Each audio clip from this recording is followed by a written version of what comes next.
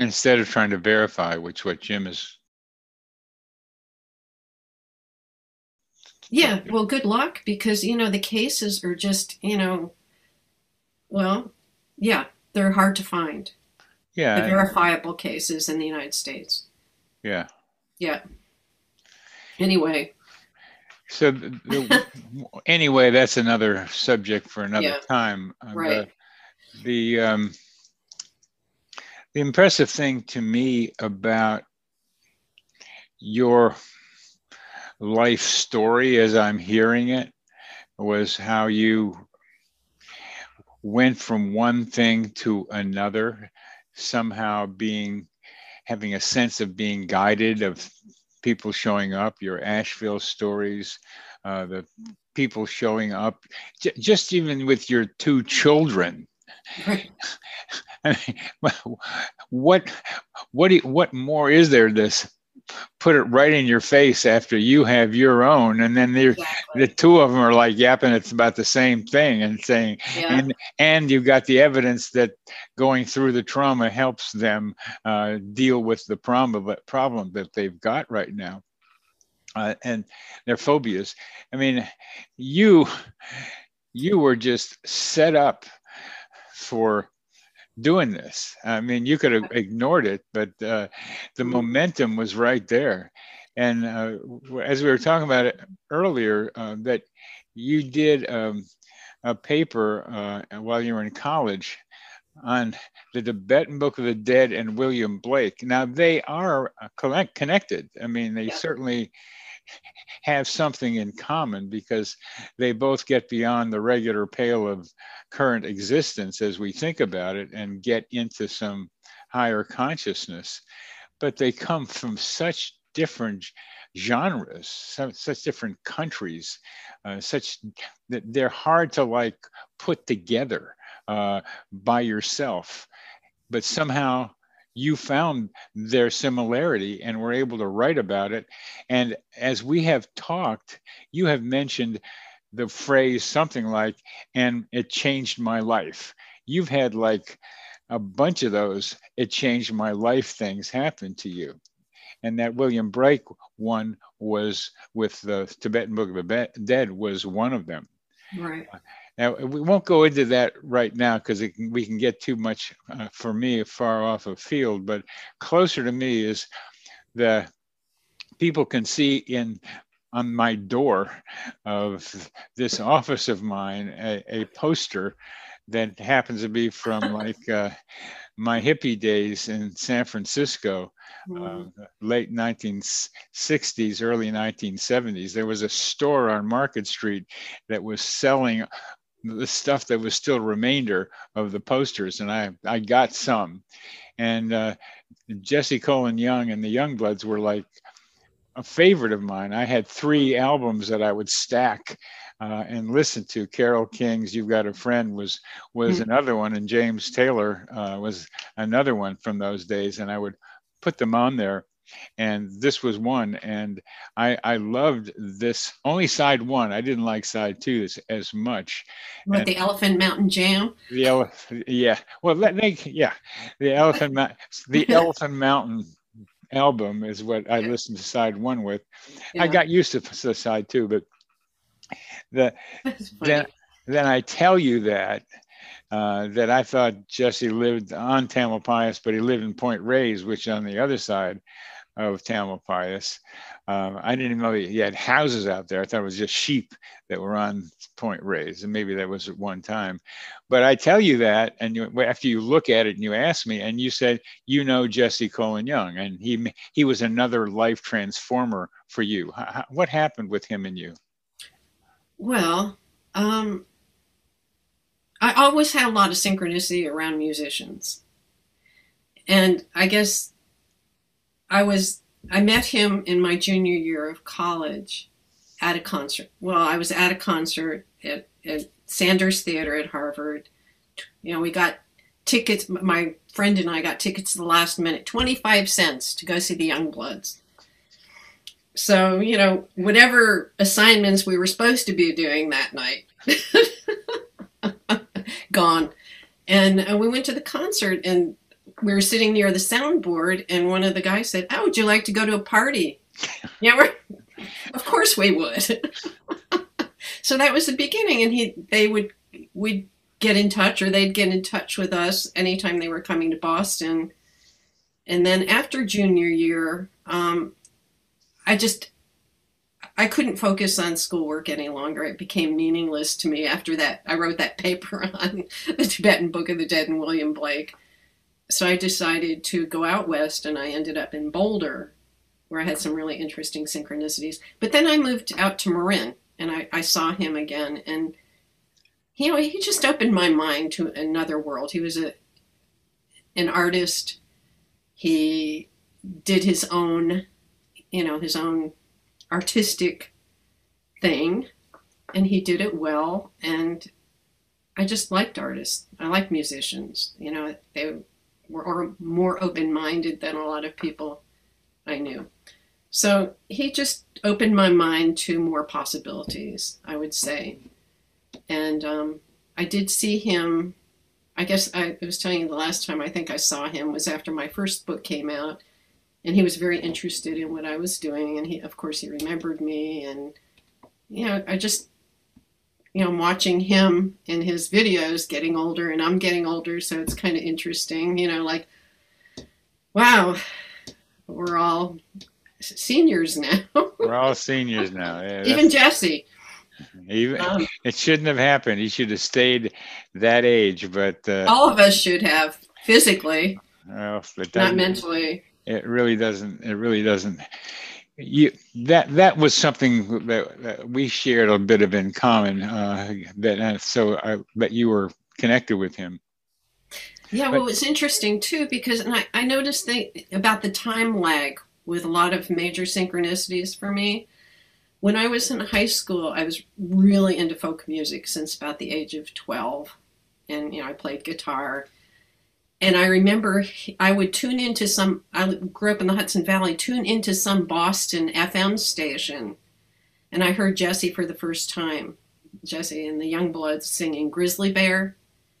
And first time I heard a voice, I'm going to meet him someday. I was like 12 or 13, whatever, 14, I don't. And I just knew. That's the kind of thing that I now want to get to about you is that your life has been filled with synchronicities. Yeah. You really had a lot of them. And getting ready for this show somehow helped you organize them in a way that you hadn't organized them before. And I wonder if you would describe for us the kinds of patterns that you've seen now, looking at your coincidences in a more organized fashion than you had before.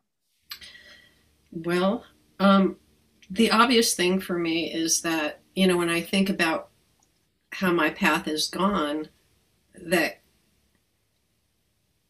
synchronicity is the guidepost or the guideposts in my life, for better or worse. They're just there, and I follow them, and I know that, okay, this might lead to something good, and it might not now. I think I was more naive when I was younger, thinking that, it's all good. It's all good. Exactly. It's all good. It's all good. Yeah. Exactly. But I know, and it's interesting because, and I knew this too when I saw M. Night Shyamalan's movie, The Sixth Sense. I thought, he's got to make a movie about children's past life memories. He's going to make a movie. Well, I ended up sitting in my, I don't know, so maybe 10 years later, sitting in my friend's kitchen with him and his wife. Because he was interested in my work, and he was interested in doing a reincarnation movie. And when I was leaving that luncheon, he and his wife left first. The friend who was their friend who hosted the luncheon for me, it was just the four of us. She gave me this book that a journalist friend had written about M. Night Shyamalan, how he ran his life through synchronicities. Everything was good. You follow this, it's in that inflated sense. Yeah. And that was a real eye-opener for me to read that book. And realized that I had done a lot of that when I was younger. I thought every synchronicity is meaningful. It's all good. You know, it's like God's blessing or something. You know, I don't even know how to, you know, right? Yeah. But that's not what it is. And, you know, you can't over interpret these things in that kind of inflated way. But they will lead you somewhere. Yeah, they somewhere that's pretty problematic every once in a while too. Exactly. It's not like what I thought it was, or what, you know, this book portrayed M. Night. I'm sure he's changed over the years. But it's one of the points I like to make in this new book, Knowing Coincidences. There's a chapter on problematic coincidences, and there's a variety of them.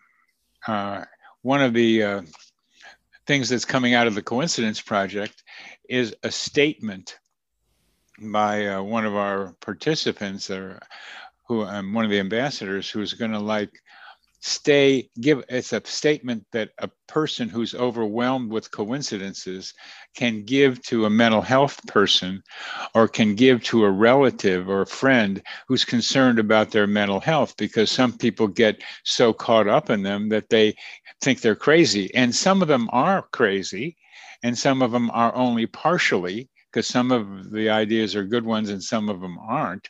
Right. And then there are just regularly normal people who go through a big life transition, and they're getting hit by a lot of them. So it needs to be drilled down into different categories of potential usefulness. They're all potentially useful, like any life experience, but some of them just make you really nuts. We could talk about that in a separate conversation too. We could, because I know what you're talking about. But you have had a lot of them, like going like I like to think of it as a monkey going from one vine, swinging to another vine, swinging to another vine, swinging to another vine. And I've done that too, is going blah, blah, blah, blah, blah, blah, blah, blah, blah. It's like, okay, so I'm not on this tree, now I'm over on this one. And it's a whole different environment to be in, different leaves and different monkeys and different other things happening. And you've done that a lot. I have. That's a pattern that I think, I don't say it's unique to you. It isn't. It couldn't be just you. But you've had the longest string I've ever heard of doing those from vine to vine swinging. Well, see, you know, before I encountered your group and read your book, what you consider synchronicity, I didn't before. I considered synchronicities were meeting those people at Amherst, you know, direct hit quickly. But, you know, when I think back now, after reading your book and thinking of this in different terms, a much broader term, I always attribute it to, I've had this intuition. You know, I've always been intuitive, but I didn't recognize what it was. You know, like I knew things would happen eventually. Certain things in my life, and they have. Like meeting Jesse Young. Yeah, because I was kind of fixated on him, you know, and the Youngbloods music for a while, and then, you know, it shifted to other people, and I've met them. You know, I've met so many musicians. Van Morrison picked me up hitchhiking. I ended up working for him for a little while, taking care of his kids. You know, it's not around music too, and it goes with classical musicians too. It's not only rock and roll, but yeah.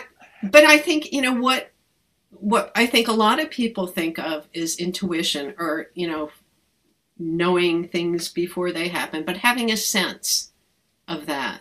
I think a lot of people do.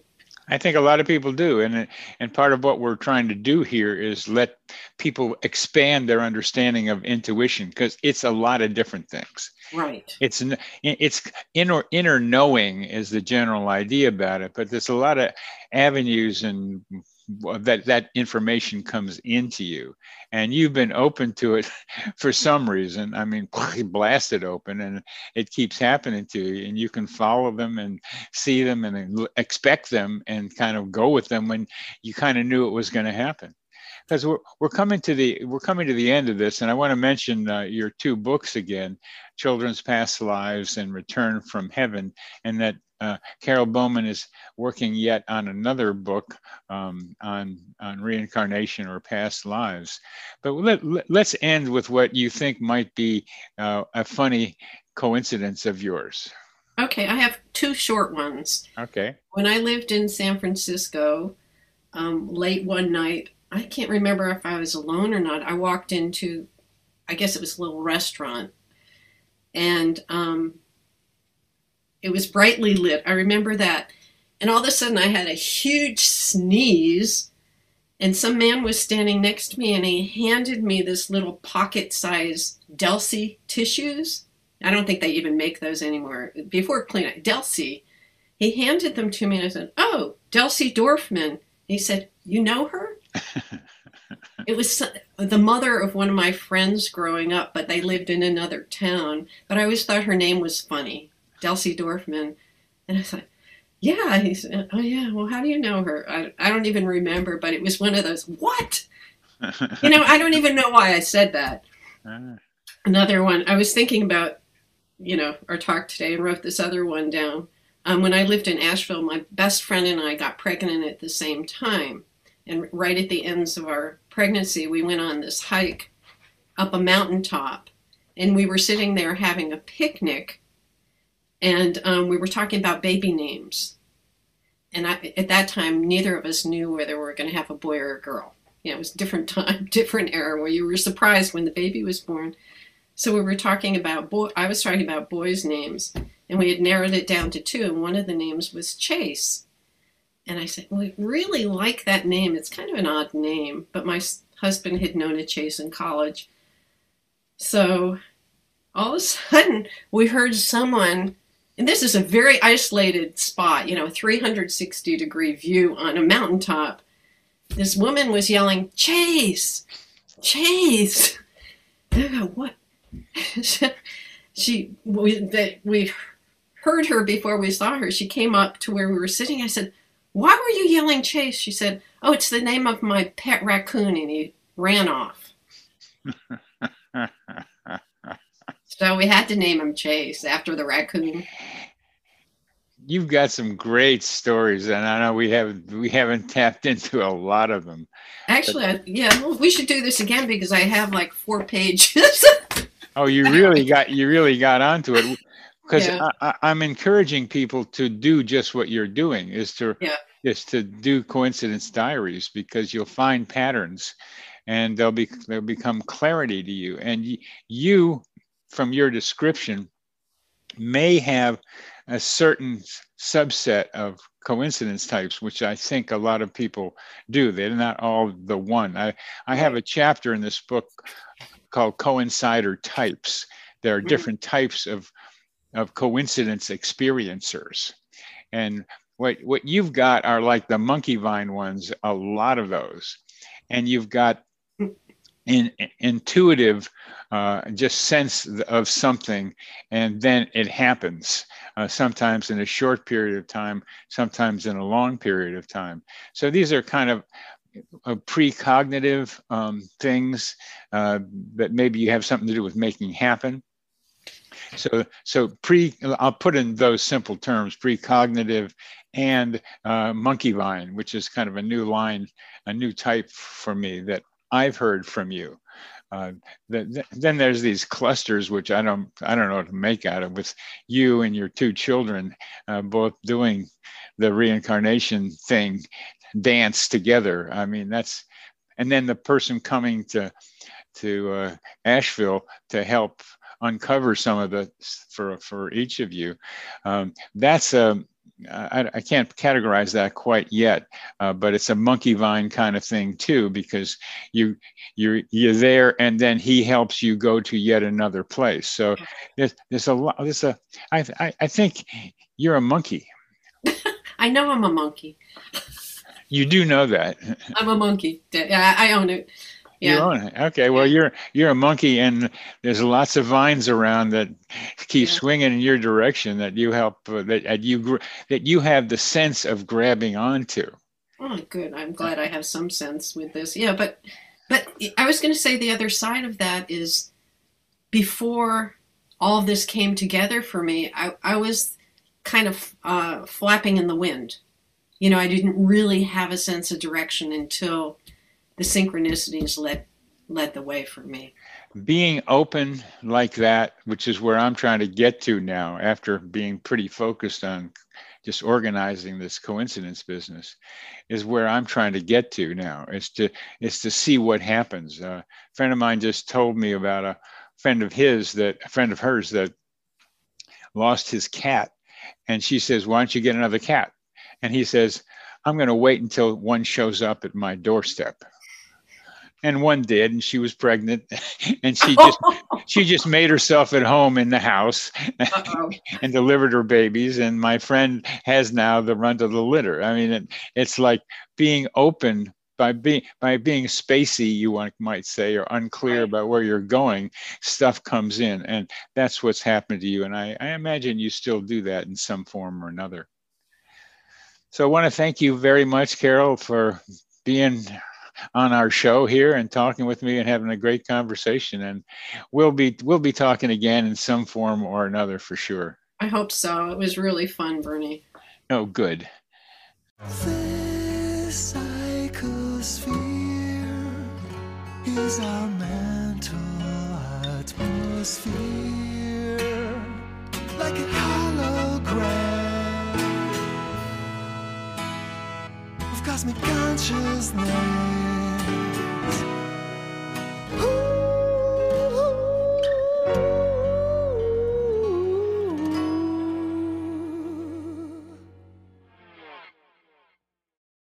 Welcome to Connecting with Coincidence with psychiatrist Bernard David Beitman, MD. Dr. Beitman is the founder of the Coincidence Project. The project encourages people like you to tell each other coincidence stories. To learn more about Dr. Beitman's work, put Connecting with Coincidence in your web browser. You'll find his book, his Psychology Today blog, and the interviews from this podcast. And now your host, Bernard Beitman, MD.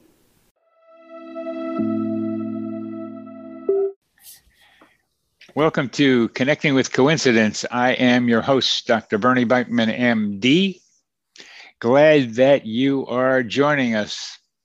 We encourage you to tell coincidence stories by telling them to your friends and your relatives, and to anyone who will listen.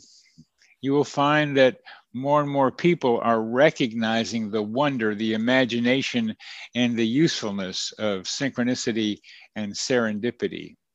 You create some of them. The source of many remains mysterious, at least for now. Come help us unravel the mysteries of everyday life.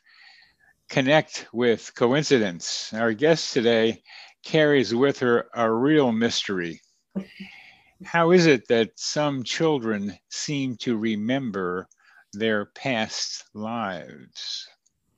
Carol Bowman is an author, researcher of children's past life memories, and has been a past life therapist for adults for more than 30 years. Her two books, Children's Past Lives, 1997, and Return from Heaven, 2001, both with great publishers, have been translated into more than 20 languages. She has appeared on many TV shows, including Oprah, Unsolved Mysteries, Good Morning America, and ABC Primetime, as well as documentaries on the BBC, A&E, CBS, and PBS. She's also been a guest on numerous radio shows and podcasts, as well as lecturing in Europe, United States, and South America. Welcome to the show, Carol Bowman. Thank you, Bernie. You're welcome, and let's start off with one of your coincidence stories. I mean, there's the one that you wrote to me about, but I got the other one that I want to ask you about afterwards. So why don't you tell us that one? Which one? No, you mean the funny one? The one with your family and your daughter. Your family and you were visiting your daughter who had just started college at Amherst. Right. I forgot I mentioned that. Yeah, I guess it was around 1997. My daughter, they had Parents' Weekend at Amherst. And whole family went up to see her. And there was a craft show. And they have a little village green. It's a beautiful little town. And my son and I were walking around together for a few minutes. And we were walking by one display booth, whatever you call it. And there were two women in it talking about this young red-haired boy who remembered being a black Civil War soldier. And Chase and I looked at each other, and Chase went up and said, "I'm that boy." They had seen him on television. They just happened to be talking about him as we walked past. So that was a direct hit, as I would say. Well, and, what struck me is Chase is your son. Correct. And yeah, that's the linchpin in all this. That you gave birth to a toddler who's yapping about being somebody else. And was that how you first got into the reincarnation possibilities? Well, actually, I got into the reincarnation possibilities when I was in college, but it was more philosophical. You know, I didn't know there was a practical application to reincarnation. And it wasn't until I was in my mid-30s and I started getting sick in my 20s. I got pneumonia when I was living in California. After I got back from the West Coast, I got it again. And then in my 30s, I had one lung issue after another, and I was getting sicker and sicker each winter. And in the height of the illness, I had this image of myself as a man in bed. And it was a waking vision, and he was in what I say now 19th century clothing, and there was a woman in 19th century clothing sitting next to his bed, nursing him, helping him. And I knew that he was dying of consumption. You know, I had this intuitive sense about the image. I knew he was dying. And then the next thing I saw in this vision was an aerial view of his funeral with horse-drawn hearse, I guess, and mourners walking into this cemetery. And I was looking at it from above, and I didn't know what to do with that. You know, I hoped it was not some premonition of imminent death for me. So I sent my husband to the library to get books about reincarnation, and he came back pretty much empty-handed. They were not really worth reading at the time. This was in 1986. Anyway, about 6 months later, someone was passing through Asheville, North Carolina, where we're living, and my friend called me and said, "There's somebody who does past life regression from Florida." And I said, "Get his phone number." And I didn't know what past life regression was at the time, but I knew I should try it. So I did, and that 2-hour session changed my life. I saw not only that 19th century death where I died of consumption, but the big reveal was I saw myself dying in the gas chambers of World War II. And after that session, I realized that a lot of childhood experiences, childhood dreams, were trying to reveal themselves from that past life. And I didn't have any context for what was happening when I was young. But then after I did the regression, all the pieces of the puzzle fit into place, and I saw that I had died in World War II and had lost my whole family and everything else. And the upshot of that 2-hour session was my lungs cleared up. So it was pretty dramatic. So my medical doctor at the time and some of my friends wanted to try past life therapy too. So I invited Norman Ing, who was the therapist who worked with me, to come back to Asheville to work with my friends. And it was a year after I did my first regression.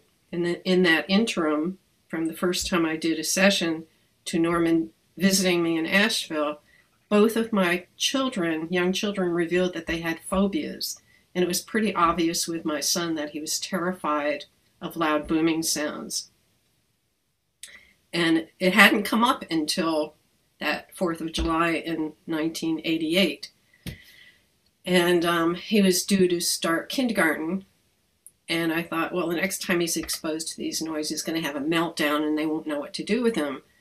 So I had no idea children could have past life memories at that point. I had had my own experience and I had a healing, but I had no idea about children's memories.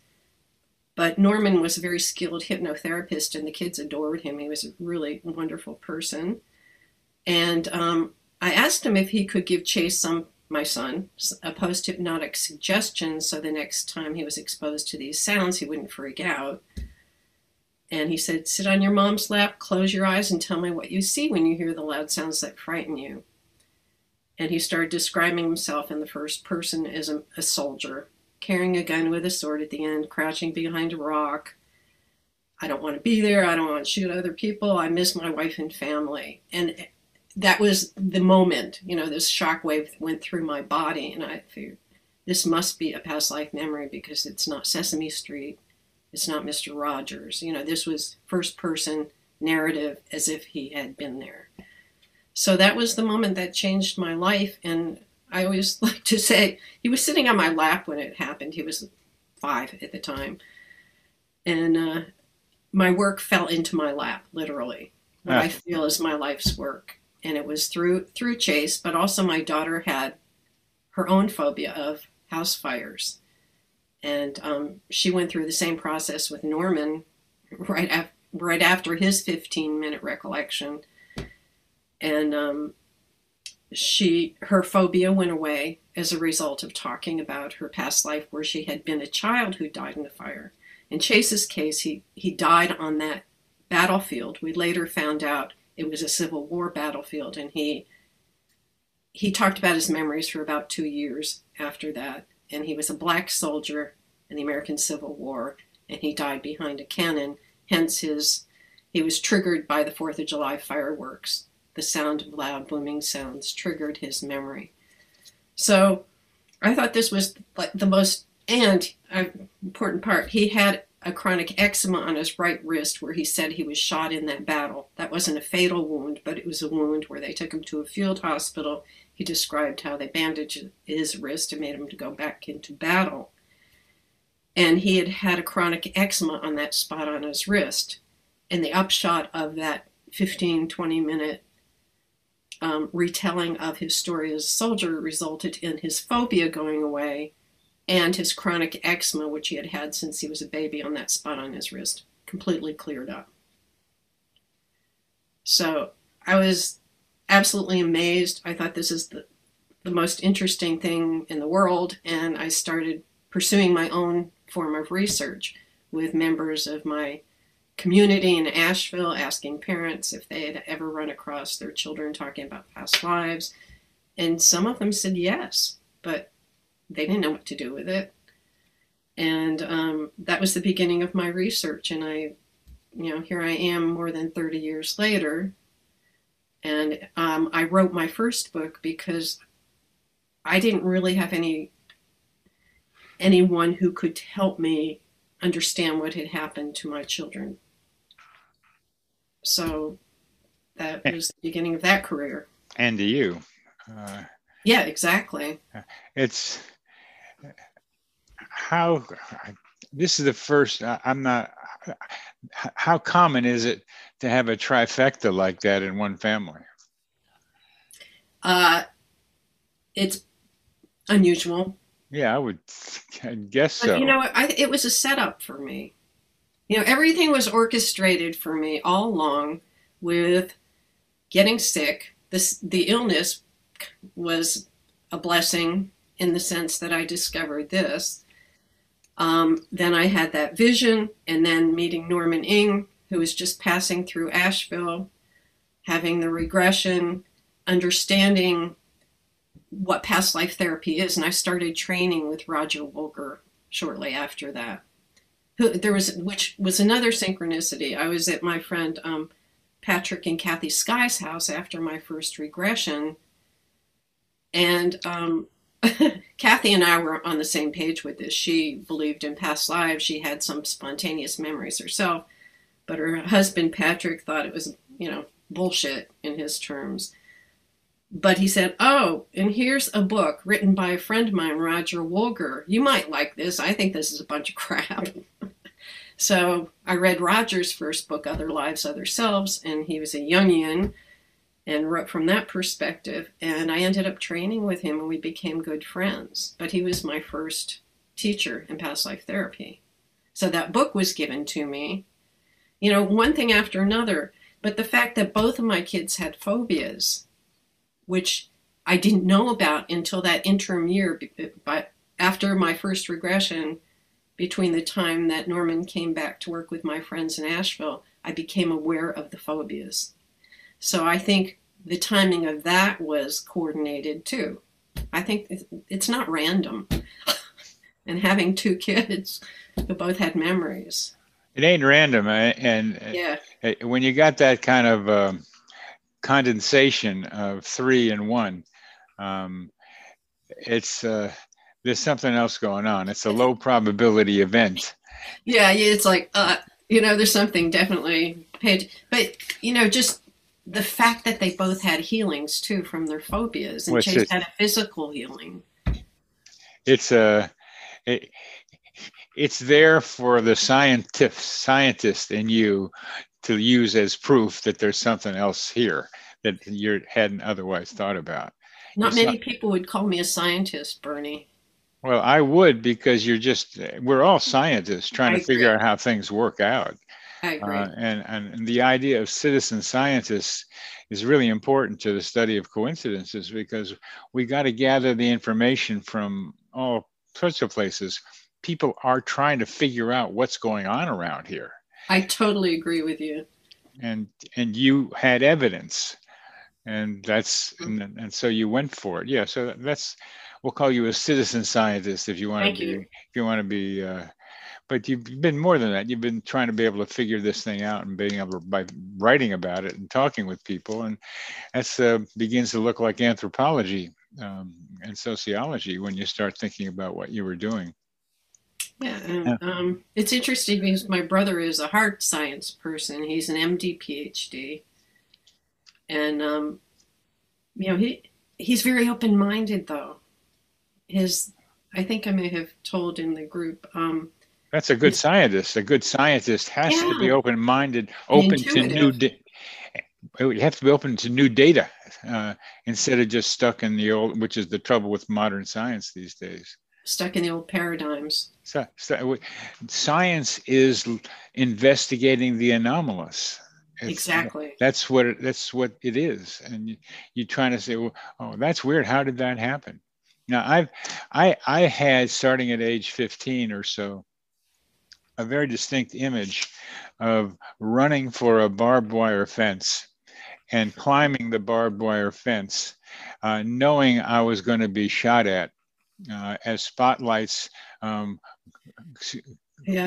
came on to me, and I was left hanging with a bunch of bullet holes in me from that barbed wire fence. Do you have any more information on that? Just the feeling of that I couldn't stand being away from my girlfriend. Just that, because I was in a concentration camp is what it seemed like.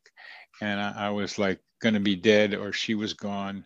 I mean, Viktor Frankl did a lot better than I seem to have done with that. And I know what you mean. Yeah. I couldn't, that's the image was the barbed wire fence, the spotlights, the bullets, the hanging there. That's about all that I've had. Interesting, because talking about Viktor Frankl, he really helped me because I know that in that life I was in a concentration camp, but I gave up. I was just so numb from all the trauma, and my children had been taken away and my husband had been taken away before us.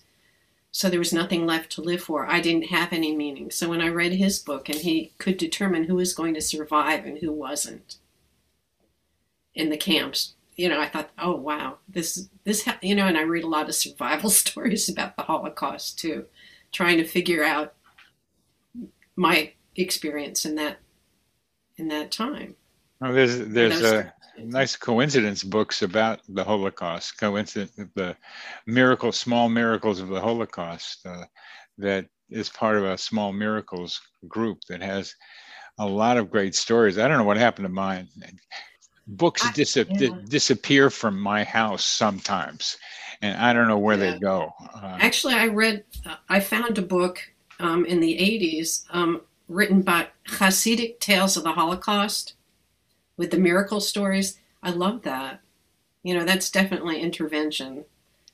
Yeah, we can talk about how these things happen, which is a matter of faith, hope, and belief, and like what resonates with us. And right. So I spend some time trying to explain, but my major thing is description right now, because it's still a new science, and you got to lay out the territory. And writing about my own coincidences, which were so special and so unique. No, I've read a lot of stories now. I heard a lot of stories. They're not so special. They're not so unique. A lot of people have ones like them. One of the principles I've learned about coincidences, and a lot of other things, if you thought about it, somebody else is thinking about it right now, or will do that very soon. I had a great experience with that, with making up the word simulpathity. By simulpathity, I meant experiencing the pain of a loved one at a distance, the old definition of telepathy, but it needed a new term instead of just being all cognitive. And I had that experience as my father was dying, choking in his own blood, and I was choking uncontrollably 3,000 miles away. And a lot of people had experiences like that. It wasn't that special. So trying to be able to collect, I was a stamp collector when I was a teenager, and it's a collecting story. It's just collecting them and putting them in countries, putting them in categories that I'm doing. And there are different explanations for different subtypes, and we have to be able to explain the subtypes. Now you've got this kind of weird one that, I mean, I had a lot of weird ones, but the one with your redheaded son being talked about right as you're walking by people who are talking about him, that's one of those short time interval types. Right. Where one thing's happening, and if you've just been 3 seconds off or 5 seconds or minute off, it wouldn't have happened. And that's a different category. There's this short time interval ones. How did that one, not nearly as big as some of the ones you've described, but how did that one affect you? Well, to me, when a synchronicity occurs, whether it's a short one or a gap one, where there's a time gap, it just shows me that there's this fabric around us, and we're part of this fabric. And I feel like I'm just, okay, good. I'm plugged in. I'm still plugged in. It just makes me feel more connected to this bigger, whatever is happening behind the scenes here or in the scenes. That is one of the probably most common, if not the most common use of coincidences or synchronicities when they have some meaningfulness to them. That is that I'm plugged in, I'm on the right path, things are going well for me. I've had too much experience to say it means things are going to go well, because I've had major synchronicity where it turned out that things did not go well for me after that. I don't read too much into it. Yeah, yeah, yeah. It's not like, oh, yes, so, everything's fine. No, not necessarily. But I had to go through something to learn something. That's so important. Yeah. To recognize that some of these aren't confirmation. Right. Maybe they will be sometimes. I've had relatively minor medical problems off and on, like my blood pressure's up again, and I don't like it, but it's like trying to be able to tell me something about what I'm needing to be able to do with myself.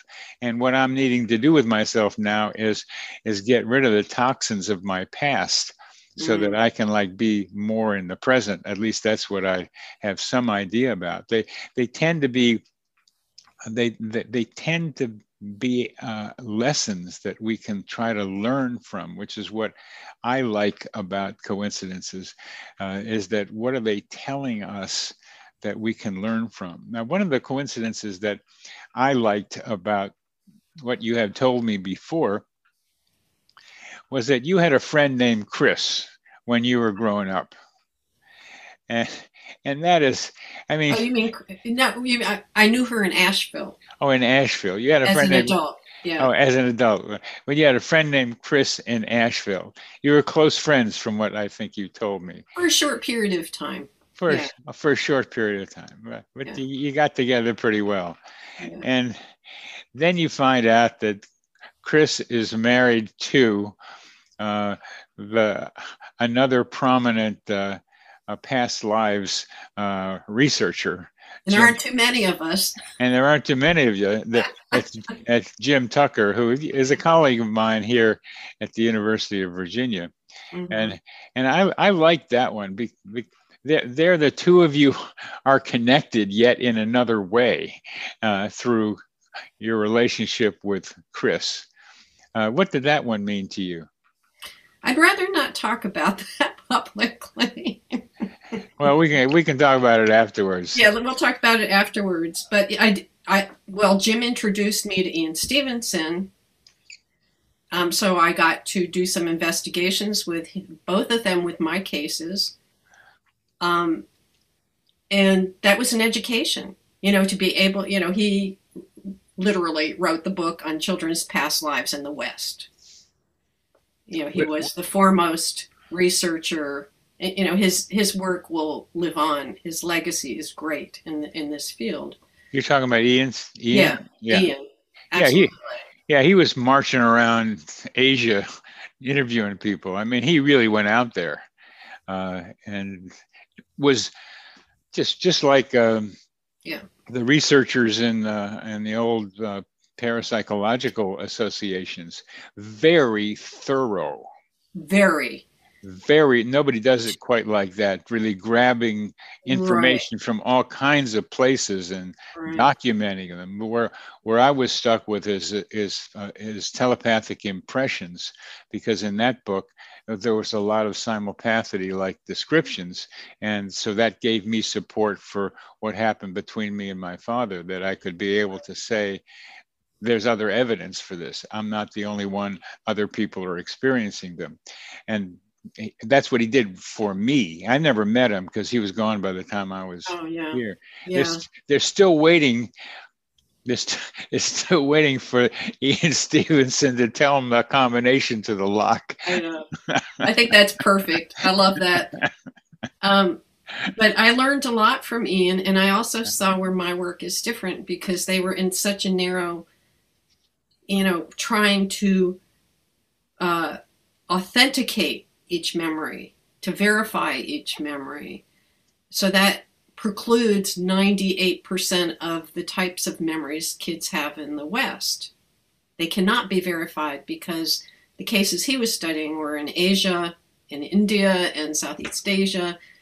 And the kids' memories are of a different quality because they believe in reincarnation. I think the children are more forthcoming with their memories, and they remember more details like proper names, so they could identify people. In 30 years of research here, I just have a handful of cases that could be verified. The kids here don't remember names in the same way that they do in countries where they believe in reincarnation, yeah, the countries where they And didn't in India a lot of the cases took place within a small range of distance from each other? Yeah, but still, I mean, people weren't mobile there as they are in the United States. Yeah, that would make a Yeah. big difference. It makes a huge difference. But because of the cases that Ian investigated, there's a different kind of evidence that's available in Western cases, and I didn't have any budget doing this research in 30 years. The only money I got from it was the advances on my books, the royalties on my books. But I managed to find that, there are patterns in Western cases too that are different from what Ian is talking about. And I'm writing about that now. I'm working on my third book. And it's all American cases and the adults in past life therapy. So since I'm trained in both and I've been working with adult clients for more than 30 years, I know what that territory is and how it's similar to what the children are experiencing. The healing is the same by going back and processing the past life trauma. It's the same thing. With children, it's much easier because they're much closer to the source. They haven't been indoctrinated, acculturated, layering over of experience. So anyway, yeah, that was started out really well, meeting Ian and just seeing that I'm doing something different. And Jim is continuing in his footsteps, and I've gone off in a different direction. Mine is a much more practical approach. I'm addressing those 98 or 99% of cases where the parents need help to help the children process the traumatic past life memories.